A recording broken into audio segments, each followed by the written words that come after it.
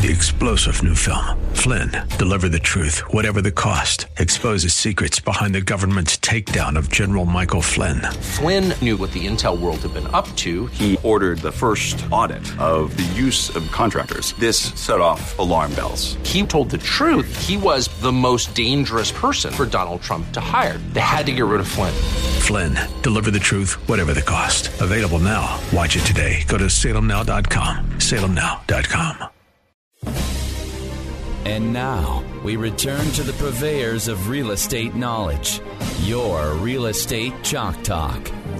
Welcome back to the program. Thanks for staying with us. This is your Real Estate Chalk Talk, and we're broadcasting live from the Rack Shack Barbecue Studio in Eagan, Minnesota. HittnerGroup.com, HITTNER Group.com, 612-627-8000. You know, when we went out, we were talking about, you mentioned construction. There's all kinds of construction in Minneapolis. It's like never ending. Right. Never ending. Side streets, street construction, sewer work. It just has to be. Yep. Think of the construction that is going to be taking place on Lake Street. Probably the best thing, that thing in 10 years is going to be gorgeous. Mm-hmm. Lake Street. Yep. They've got the whole strip from 3rd Precinct to the 5th Precinct. You know, that basically got destroyed.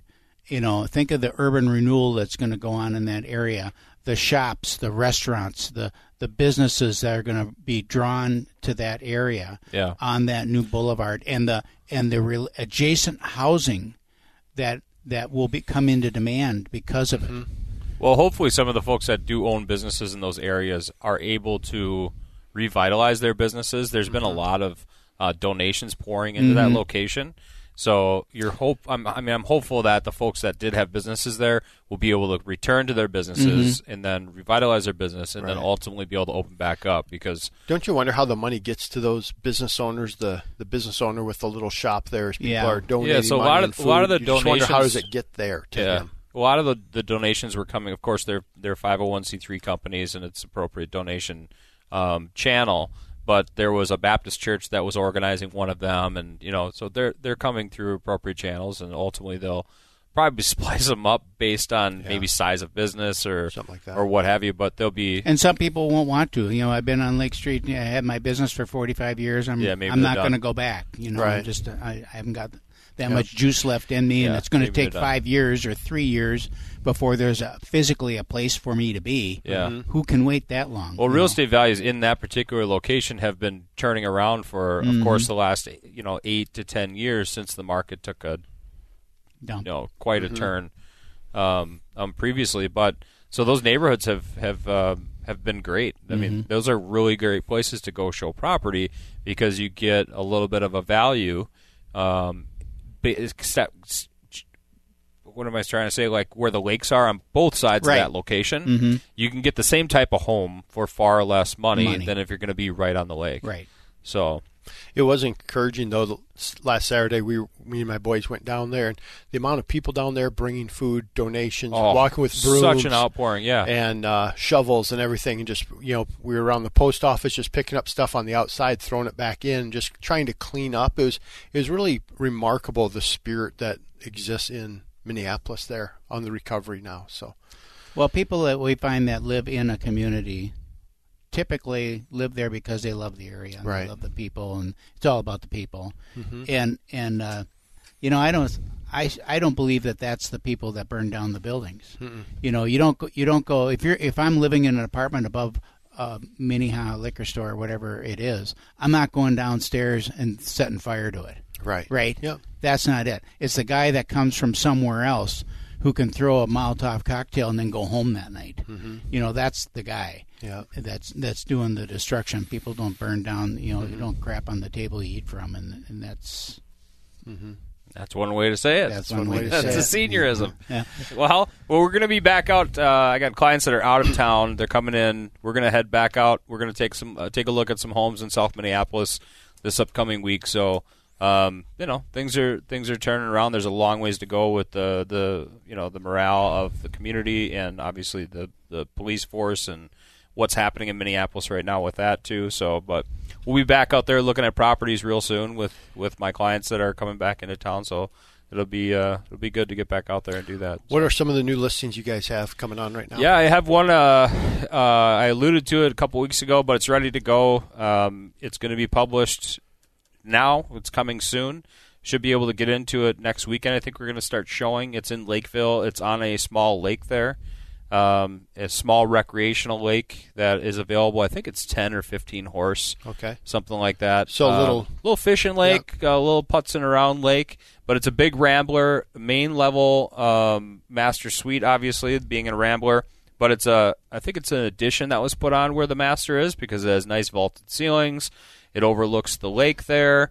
And then there's 2 additional bedrooms, so 3 bedrooms, 2 bathrooms on the main level, granite countertops in the kitchen, fresh paint, carpet, basement's super nice, wet bar area, fireplace, and then that wax out onto the wax off out into the backyard there. That of course overlooks that lake. So that's over off of 160th.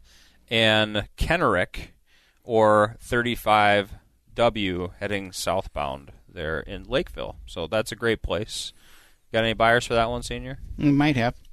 I'm just making notes here. I got about 4 properties that I can't say. On your notes for the show? Can't say much detail about them or any addresses and all that stuff because these are all coming soon. They're all in the process of getting stuff ready. Can you say suburb or not? We sure can. We have a townhouse in Savage. That's safe. It's going to be around 200. That will be coming on very shortly. We've got a townhouse in Woodbury that's going to be at 200, and that one's going to be coming on this coming week. And then we've got a Rambler in Bloomington that's going to be about 230. That one may be a little ways off yet. We're still looking at a couple of different options on that, how we're going to proceed with that one. And then we've got a 1.5 story in South Minnie right in the area that we're talking about. Cute little house, great entry-level house. And that's going to be about that 230-ish, 250-ish kind of neck of the woods in there. Yeah. So there's good activity. There's good activity. I was talking to someone last night, and they said, "Are you busy? How are you doing?" I said, I'm as busy as I want to be. Mm-hmm. If I was any busier, Sheila would have to do something. She got mad at me when I said that. I made it to the office this week. Yeah. And noticed on the wall there that the calendar was on March. So I've been in there a few times. Yeah. Well, I've dropped checks at the front, but I've never really gone to the back and been into my private office area. And so, yeah, it was just like, it's crazy. Was there anyone in there? I was having a conversation with hey, well, of course, Bill was across the hallway from me. I always go in there and just say hi to Bill. But it's crazy because it's almost like a bomb went off and everybody ran, because you go in and you see a lot of the offices, they're kind of as they were 3 months ago. Well, sure. Really? And so people left and then you got an email saying you can't come back, essentially. Yep. So I got something I just want to run by, guys. The Egan Car Club, we've been working on this project for about 5 years, building buildings, selling these car units. We got 6 units available.